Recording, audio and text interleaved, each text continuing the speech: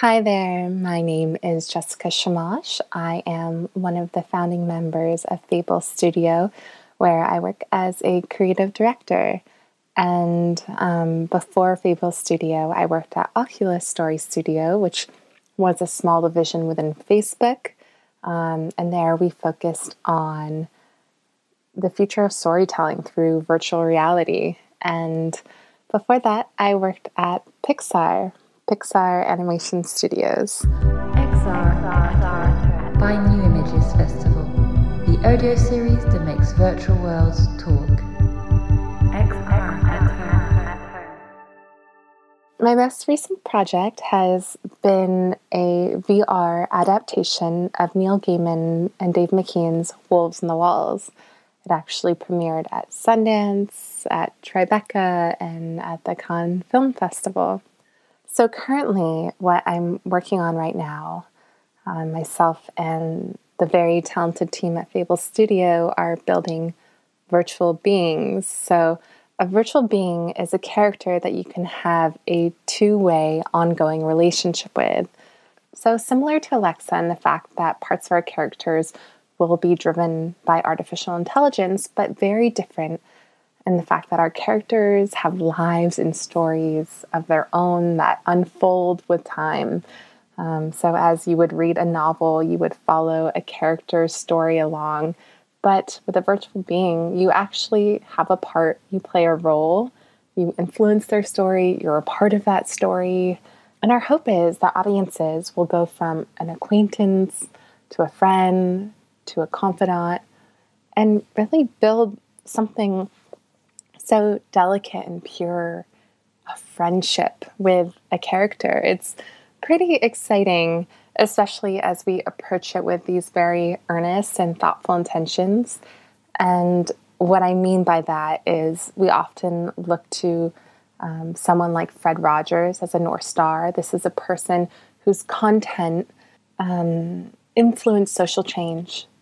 And they talked about important matters through their work.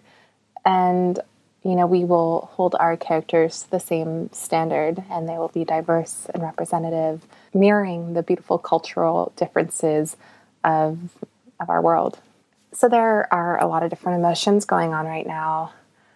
With the pandemic, there's a lot of fear, there's loneliness, and with a lot of the protests, we're seeing a lot of rightful anger, a lot of rightful grief.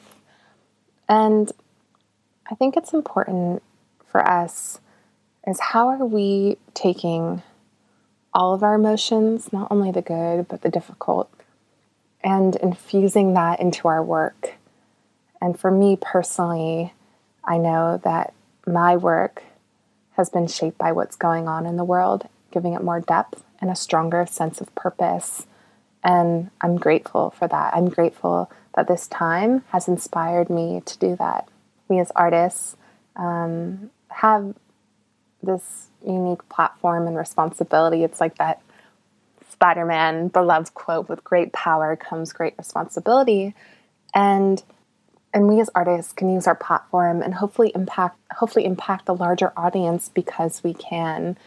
And it's been very inspiring to see all of the art that has been coming out that is representative of this time, but also representative of a more hopeful and just society.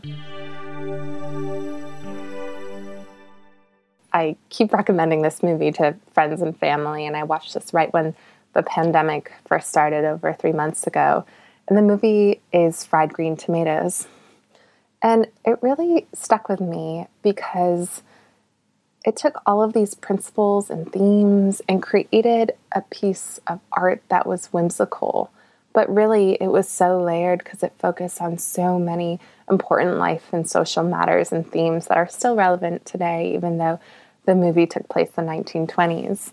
And I think the author, it was based on a book, and the author's name was Fanny Flagg. What a wonderful name. And one of the things that actually stood out most was the title, Fried Green Tomatoes. And probably only an author with the name Fanny Flagg could come up and actually use a title as quirky and wonderful as that. But I kept thinking about this movie for weeks afterwards. And I think that's because food, what we eat every day, is a key to the past. And perhaps that's your own past, your own childhood, or perhaps that's actually a time that you haven't experienced a culture completely different than your own.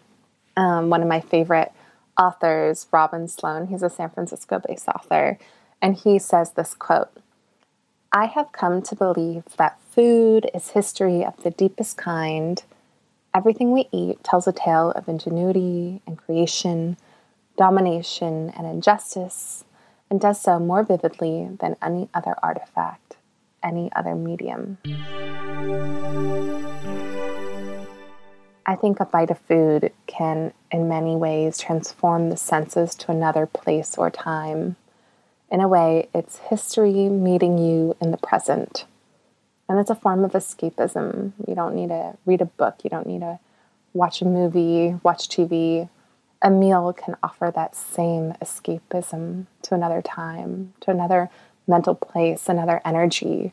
And I think it's about being present and experiencing that.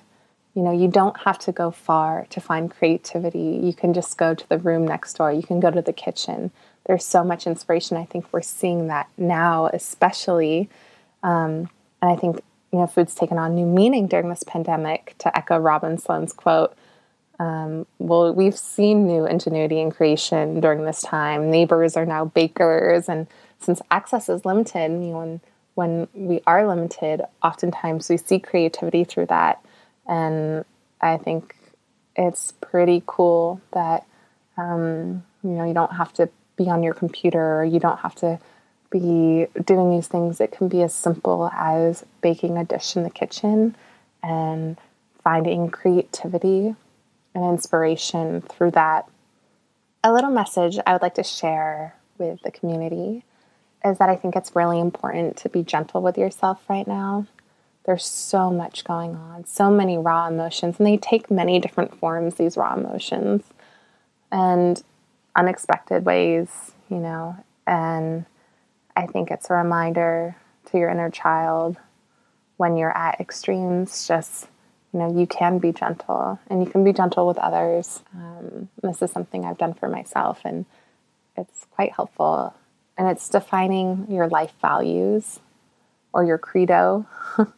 A lot of companies have credos, so it's a statement or belief that aims or guides your actions. So a lot of this, you'll see companies, like, what do they stand for? But we don't often do this exercise for ourselves. You know, we see examples of people that have. Steve Jobs, for example, I think his is stay hungry, stay foolish. One of my favorite credos is by William Bourne. His is fight for a just cause, love your fellow man, live a good life. And I'd like to pose, what is that for you? How do you want to live daily? And especially, how do you want to infuse your work with your credo? You know, we all have a unique viewpoint and identity. No thumbprint is alike. And I think taking a moment to sit with yourself and define what's important to you. What is your compass? What is your compass? And define that credo so it can guide you in dark moments and happy moments. But it's always there, and it's a reminder of what you stand for.